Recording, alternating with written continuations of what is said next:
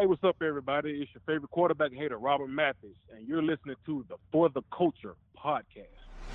This is the For the Culture podcast. I'm your host, Luke Diamond, with my man, Jason Spears.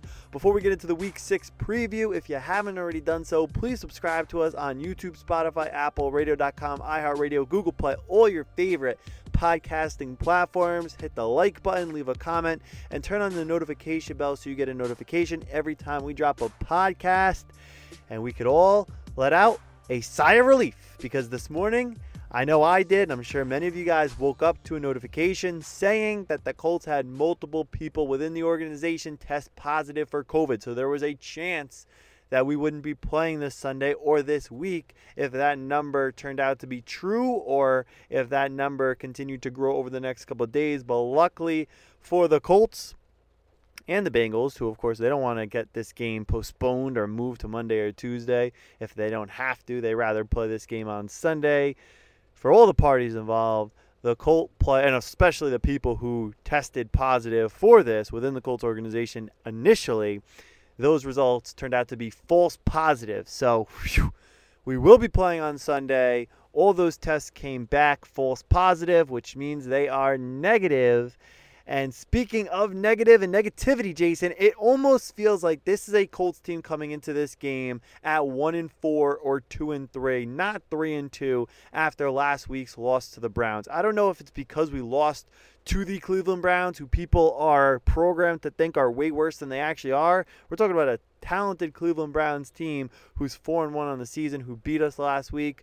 So we're coming off a tough loss. We're coming off a loss where the offense didn't play well, and they haven't really played great this year in terms of getting into the end zone. They have stalled time and time again. They're great 20-20, but they can't punch it in for 7. They have to get better in that department, but this is still a great defensive team, really good on special teams, much improved from last year on special teams, one of the better special teams units in the National Football League this year, and an offense that's able to get in field goal range for Rodrigo Blankenship. We're able to move the ball. We are 30th in punts per game. We are 24th in giveaways per game, but we've struggled to score touchdowns. We have to get better in that department, but it's crazy when you go on Colts Twitter, when you talk to Colt fans on the internet, when you listen to anything, any articles or write-ups or radio within the Indianapolis media, there's so much negativity surrounding this 3-2 team. It's crazy. You would think that they were a 1-4 or a 2-3 team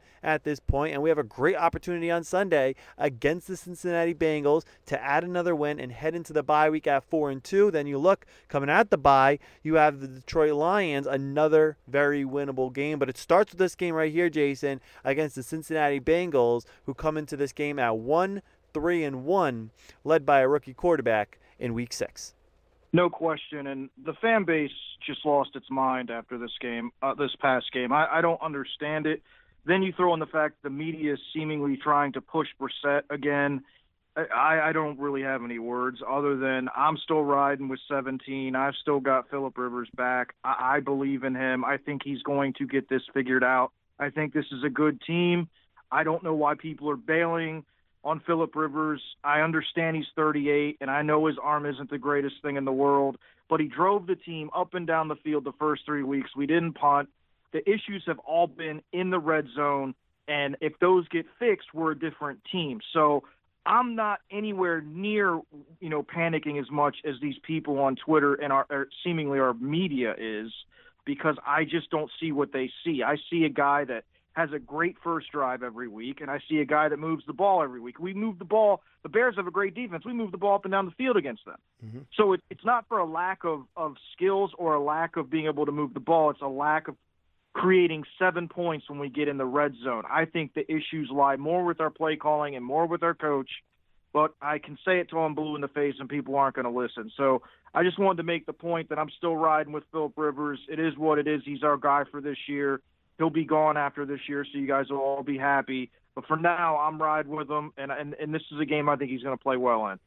Jason, you brought up a great point off air. Not only has this Colts offense been able to move the ball to get in field goal range for Rodrigo Blankenship, he hasn't attempted a field goal beyond 50 yards, and he actually hasn't even attempted a field goal beyond 44 yards. 44 is his long on the year, so that means the Colts have driven the ball and got within 44 yards for him to kick 44 and in 17 times. He's 15 for 17, kicking I think up around 88%, which is a great improvement from what we had last year in Adam Vinatieri. So Rodrigo Blankenship's been great, but the offense also deserves credit for getting him in makeable field goal range where he's not kicking. If he was going bombs away from 55, 60 consistently, first off, that'd be incredible because he's a rookie. And second of all, that would be more of an indictment on the offense for not even being able to drive and get in comfortable, easy field goal range for the rookie. So this offense, we're not punting a lot. We're not turning the ball over a ton. It's really only been the Phillip Rivers interceptions. We're not fumbling the football. We're not doing anything outside of those interceptions, which do need to be cleaned up. But outside of that, ball security's been great, and I don't want to jinx him, so knock on wood.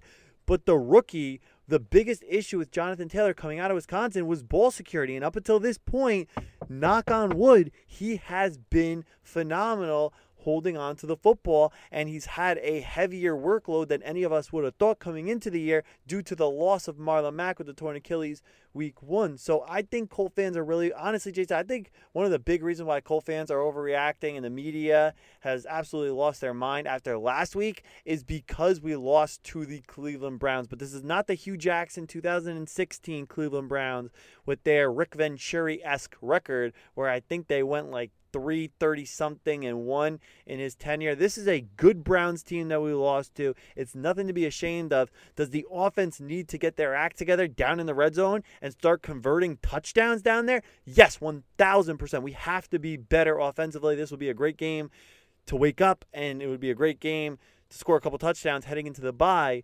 But I think one of the main reasons why Colts fans freaked out last week and were so dang negative was because the fact that we lost to the Cleveland Browns without taking into consideration that maybe the Browns finally got good. This is not the 2002 to 2019 Cleveland Browns. This is the 2020 Cleveland Browns. Some bizarre things have happened this year, and I think the next domino to fall is going to be the Cleveland Browns making the playoffs. Yeah, part of it's the Browns, and there's one other part. It's obviously the turnovers, and we have to clean that up. But I went back and I looked, and here's a stat for all you guys that are riding Rivers about his 5 interceptions. 2018, through 5 games, Andrew Luck, 8 turnovers. 2019, Jacoby Brissett, through 5 games, 5 turnovers. And now Phillip Rivers, through 5 games, 5 turnovers. So he's turned the ball over equally to Brissett and less than Luck. So I think he's going to get this thing figured out. I don't know what that looks like as far as statistics goes, but I do think we're going to see a lot more execution in the red zone than we've seen in the first 5 weeks. And I think the reason is you guys have to remember, and I'm not making an excuse, this is a fact, we had no preseason, we only had 11 padded practices, and this is a guy, even though he knows the offense, he came from Los Angeles to Indianapolis and is with a bunch of new teammates. That takes time. The cohesion between teammates takes time. So that's another thing to keep in mind when you're blasting this guy. Be patient. The season's not over. We're not 0-5. We're 3-2. It has to be 4-2 and go into the bye, get healthy, come out and play Detroit and go to 5-2. So let's not jump off bridges, people. Things are going to be okay. We'll get it figured out, and it starts this week with Cincinnati. Yep, but let's start off with the Cincinnati Bengals defense. They're 16th in points per game, so they're right there, middle of the pack, performing better than most may have thought coming into the season, and they're led by defensive end Carl Lawson. He has 16 tackles, 3.5 sacks, 5 quarterback hits, a pair of tackles for loss, and a forced fumble as the Colts offense looks to get back on track, or really on track, period, in the red zone this weekend against the Cincinnati Bengals. Yeah, they've got some solid players on defense. They're very good against the pass. The guys that I look at and I focus on are Jesse Bates III, 39 tackles, 7 passes defended, 1 tackle for loss. You'll remember in his rookie year, I think he picked up a fumble and returned it for a touchdown against us. So I don't have fond memories of him. You mentioned Carl Lawson. It's been great for them. Inside linebacker Josh Bynes, 35 tackles, 1 sack, 1 tackle for loss, and a quarterback hit. Guy that I like a lot at corner, William Jackson III, 20 tackles, 3 passes defended, 1 pick, 1 tackle for loss. And then guys like DJ Reader, who came over from Houston, is always a big problem for us. We got to get him blocked. Sam Hubbard, the other defensive end that's got 3 sacks on this team, very good at getting to the quarterback. Geno Atkins, obviously, coming back last week. Got in the rotation but didn't play too much against Baltimore. I expect to see him. He's always been a thorn in our side. I expect to see him at defensive tackle as well. And then the last guy is Von Bell, just a solid player at safety, good tackler. So they've got players on defense. Their pass defense is better than their run defense has been, but getting Geno Atkins back in the rotation and playing more is going to help their run defense. One thing I'll say about Cincinnati, this is not going to be a walkover game. They've been very competitive in all of their games. I think they played the Chargers. They played the Browns close. I think really the only game that they've gotten blown out in is the Ravens game where they just got destroyed. So the Colts are going to have to play well. I think that the Bengals defense is definitely a good pass defense. It's played well up until this point, but they 100% struggle with stopping the run. And that's where we should be able to create a mismatch and take advantage of their lack of ability to stop the run. That's where I feel like the biggest difference in this game is the line of scrimmage with their defensive line versus our offensive line. We have to step up this week. Reich has to scheme this thing good, scheme some good runs, scheme some good play designs, and I think we can take advantage of it. Yep, and that leads us right into key number 1, run the damn ball. Pretty straightforward this week. You're going up against a team that struggled in that department. Key number 1, run the damn ball.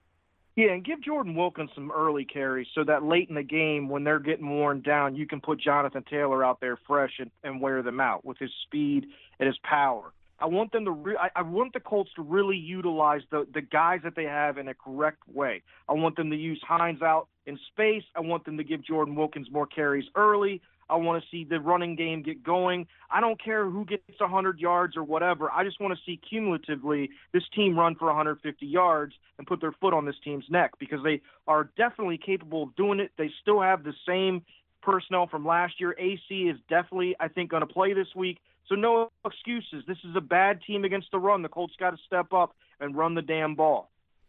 Key number 2 is going to be a key until we see the Colts do it. Key number 2, score touchdowns in the red zone. Like you said, till they do it, it's going to be on here. They got to score touchdowns in the red zone for their confidence to prove to the fan base that they can do it. Give people hope that, okay, we can get this turned around. And it starts with doing it this week. You get in the red zone, score touchdowns. It makes it a lot easier game when you put more points on the board. That's a very simple thing, but we haven't been doing it. So get in the red zone, get in the end zone, get 7 instead of 3, and make it an easier game. And key number 3, this should be the free space on your For the Culture Keys to the Game bingo card. No turnovers. You never want to turn the ball over. It doesn't matter who you're playing, when you're playing them. Key number 3, straightforward, no turnovers. Yeah, I always put this in the keys to the game after a week where we turn the ball over and I feel like it costs us a game. So, yeah, you're playing a lesser team with not as much talent. Their offense is not very good, is not going to score a lot. So you don't have to do a lot. You just have to take care of the ball and not beat yourselves. We talk about this all the time on the show, Luke and I, on the For the Culture podcast. When you're playing bad teams, don't beat yourself. And how do you do that? Self-inflicted wounds, turning the ball over, pick sixes, safeties, fumbles, dumb penalties, holding calls. I mean, you guys know all this. You know, if you listen to the show, when you play a lesser opponent, the only way they can stay in the game is if you let them by, self-inflicted wounds.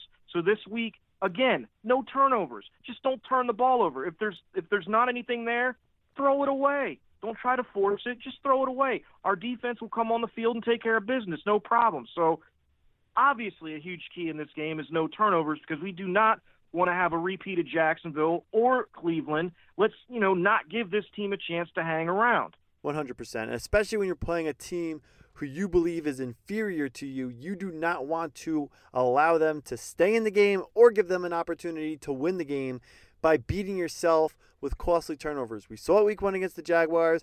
We do not want to see a repeat of that in week 6 against the Cincinnati Bengals. And let's flip over now to the offensive side of the ball for Cincinnati, led by rookie quarterback and number 1 overall pick in the 2020 draft, Joe Burrow. He lit up the SEC last year, broke every record in the book, and led the LSU Tigers to a historic undefeated national championship. It was one of the great runs you will ever see, and he was as hot as could be, going on to win the Heisman and, of course, the national championship MVP. Joe Burrow, one of the all-time great collegiate quarterbacks last season for the LSU Tigers. He comes into this game completing 65% of his passes for over 1,300 yards, 6 touchdowns to 3 picks, so very good for a rookie quarterback through 5 weeks with a terrible offensive line and a bad head coach, in my opinion, in Zach Taylor, to have a 2-to-1 touchdown to interception ratio, and he hasn't been getting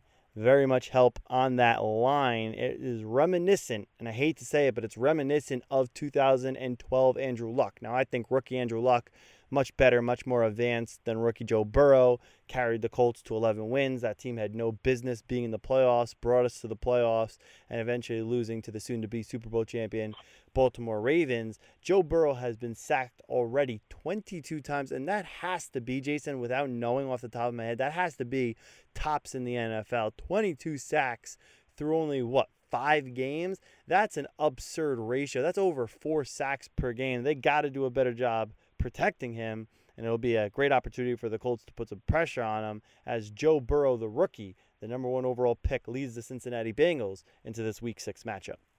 Yeah, there's a lot to like about this kid. I mean, obviously watching him coming out of LSU, very special talent. He's in a situation that I actually feel bad for him. I don't like their head coach. I don't think he's very good. He's very young, and he doesn't have a lot of experience, which showed last week when he kicked a 35-yard field goal down 27-0 with 30 seconds left. I don't know why any coach would ever do that, but I digress. Joe Burrow's going to be a great player, but I mean, he has taken a beating. The Colts defensive line should absolutely dominate this game, get to him. I mean, the Bengals are 29th out of 32 in points per game, so they're not going to score a lot of points unless we give up big plays, which we haven't done and I don't expect us to do. So, the key to the game is going to be getting to him. But, as far as their talent on offense goes, they do have some talented players. Joe Mixon, 101 carries, 374 yards. It's only 3.7 yards per carry. 2 touchdowns, got 19 receptions for 125 yards and a touchdown. So he's got 3 touchdowns in this offense, and they've got a couple wide receivers. Tyler Boyd, 32 receptions, 362 yards, 11.3 yards per catch, 1 touchdown. And then the rookie T. Higgins out of Clemson, 16 receptions, 214 yards, 13.4 yards per catch, and 2 touchdowns. And a few other guys of note, they've got Auden Tate, good wide receiver, John Ross, good wide receiver, but's in the doghouse, and then A.J. Green, who's injured with a hamstring but says he's going to play this week. And then tight end Drew Sample, and then the backup running back who we remember from the playoff game, Giovanni Bernard. I think that's the guy that Vontae Davis basically took his soul on that out of the backfield swing pass. So they've got some talented guys, but again, none of it matters when you can't block. None of it. So. Yep. And as we get into the keys to the game now, key number 1, pressure, pressure, pressure. Like we said, Joe Burrow sacked 22 times already through just 5 games. So not a great offensive line, easy to put pressure on the quarterback. So we have to put pressure on Joe Burrow. And I do want to say this. It's very impressive that Burrow, as a rookie, and I know he's an old rookie. I think he's 24 years old, so he's one of the older rookies as a 5th-year senior last year at LSU.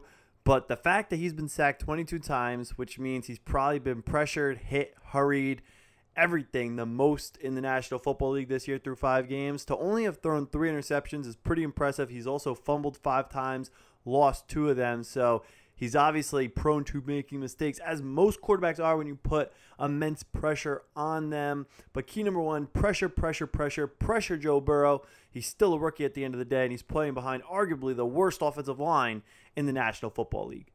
Yeah, I'm really impressed with Burrow. I like him a lot. I know this isn't a Bengals podcast, so I'm not going to say too much about him, but I watched him against Baltimore. He took a beating, and he just kept getting up. He's tough as nails.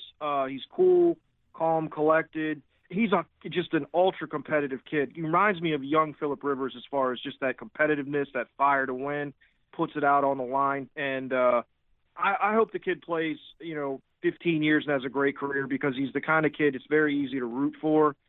I just hope he doesn't play well this week. So I definitely think the first key, getting after him with the 4 down linemen, that's going to be, tantamount to us really dominating this game. And I think that's what's going to happen. Those 4 guys got to get pressure on him. And it might not necessarily lead to turnovers, but it'll lead to some bad throws and some incompletions and probably a lot of punts. Yep. So definitely key number one is putting the heat on the young fella. Key number 2, make plays when they are there. You think back to last week against the Browns. Xavier Rhodes drops an interception, hits him in the hands. The Browns go on to score a touchdown on that drive. Huge play, missed opportunity for the Colts, and it could be a 10, it could be even a 14-point swing in that game, a game that turns out to be a 9-point game. So if there's opportunities there to make plays and capitalize on those opportunities. Yeah, it's pretty self-explanatory, and that's the exact play I was thinking of when I wrote this key down, was the play that Xavier Rhodes didn't make, because I really think that was a momentum-changing play had he made it. It's only one play in the game, obviously, but still a major play because they ended up scoring after that. So I look at this game, and I know there's going to be opportunities for big plays to be made by this defense, and I just want to see them make those plays. When there's plays to be made, because you don't get a lot of them. You know, in the NFL, you don't get a lot of opportunities because these guys get paid too, as we often say on this show. But there will be some there this week, and the Colts got to take advantage of it, and make their job easier. You know, if you make those plays, it makes your job a lot easier, not just the defense, but the offense. So definitely a key to this game is when there are plays to be made, they got to make them.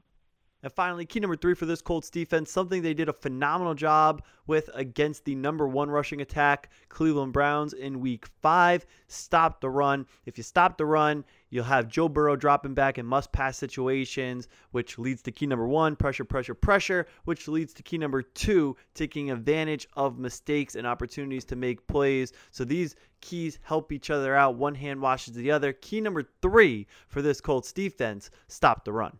Yeah, the great thing about this Bengals offensive line is they're equal opportunity bad. They can't pass block, but they also can't run block. So it's not very easy for Joe Mixon to find holes and gaps in defenses because there's not a lot there. So obviously shutting him down and making them one-dimensional, once again, is a key to the game.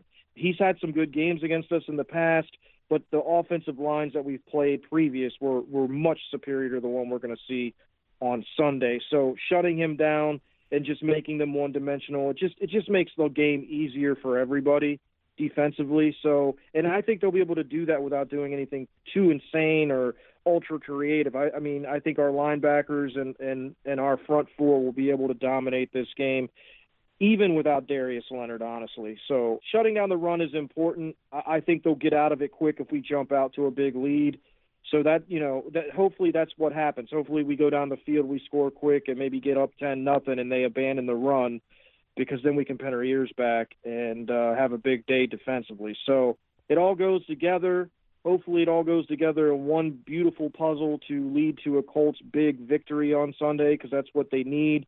Get the fan base back, sane again, get our media off of our quarterback, and you feel good about the team going into the bye. But I definitely think these 3 keys are important. I think if we get this stuff done, we should win without a problem.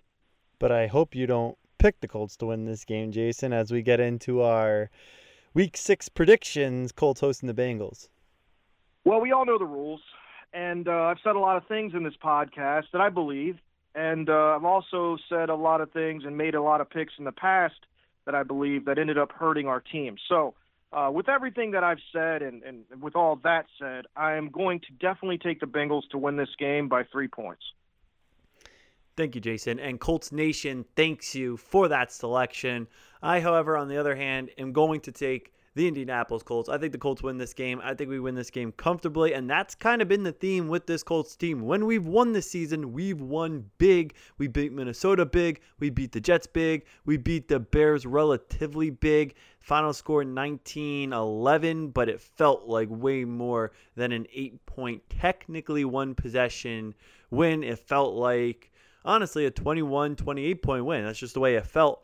Watching that game, watching the flow of that game, and then them getting that late, cheap prevent defense touchdown and the 2-point conversion. We pretty much held them to 3 points when it mattered until the end of the game in garbage time. So you look at this Colts team, when we win big. I think that happens again here. I think we win this game by double digits, by 14 plus. So that's my prediction. And I went against the Colts last week, not going against them again this week. I think coming off the loss, you have a pissed off Colts team that can't look ahead to the next opponent because we have the bye coming up. So I think it's a perfect opportunity for the Colts coming home off a loss, just like week 2. Week 2, we were coming home off that Jacksonville loss, playing Minnesota. Now we're coming home off this Cleveland loss, playing Cincinnati. So I think it's a perfect opportunity for the Colts to come home, regroup, win big, win in the trenches, which is a great matchup for the Colts in this game, especially our defensive line. You look back to last week, we were rushing 4 in the first half. They weren't getting home.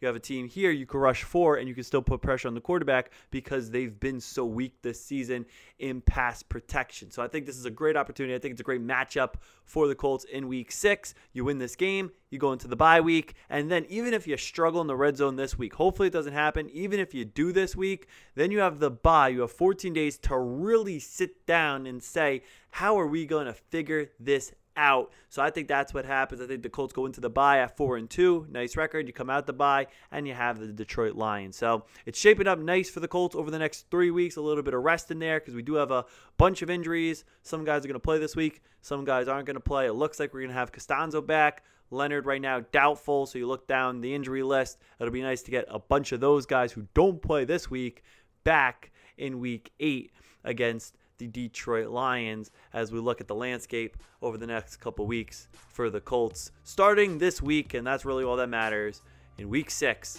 against the Cincinnati Bengals. I'm taking the Colts. I'm going to go 27-13. That's my man Jason Spears. I'm your host Luke Diamond. Guys, we'll be back on Sunday night wrapping up Colts Bengals week 6. Hopefully our Colts improve to 4-2 and head into the bye week for some much needed rest. A couple games over 500 right here on the For the Culture podcast.